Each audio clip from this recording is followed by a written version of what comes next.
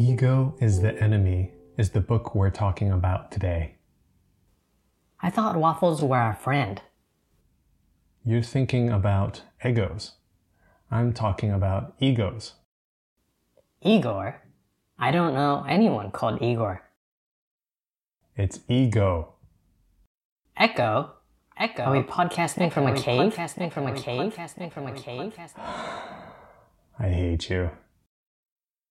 And now, you're my enemy. Well done. Okay, the book is by Ryan Holiday, and the basic idea is that we're our own worst enemy. How's that? We sabotage ourselves when we think we're more important than we are. How do we do that? Holiday talks about 3 phases of life: aspiration, success, and failure.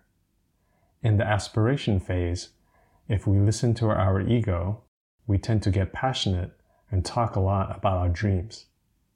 The trouble is, when we start believing our own marketing, the work doesn't get done.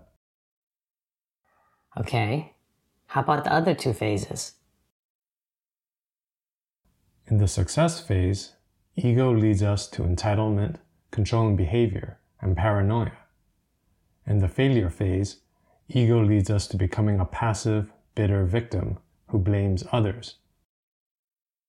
So what should we do instead? Practice tempering our ego with various strategies, Like what?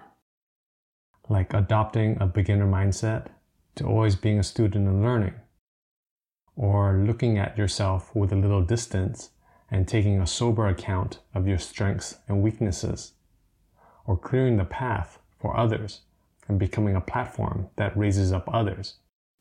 That sounds like a lot of work. It is, but that's the point.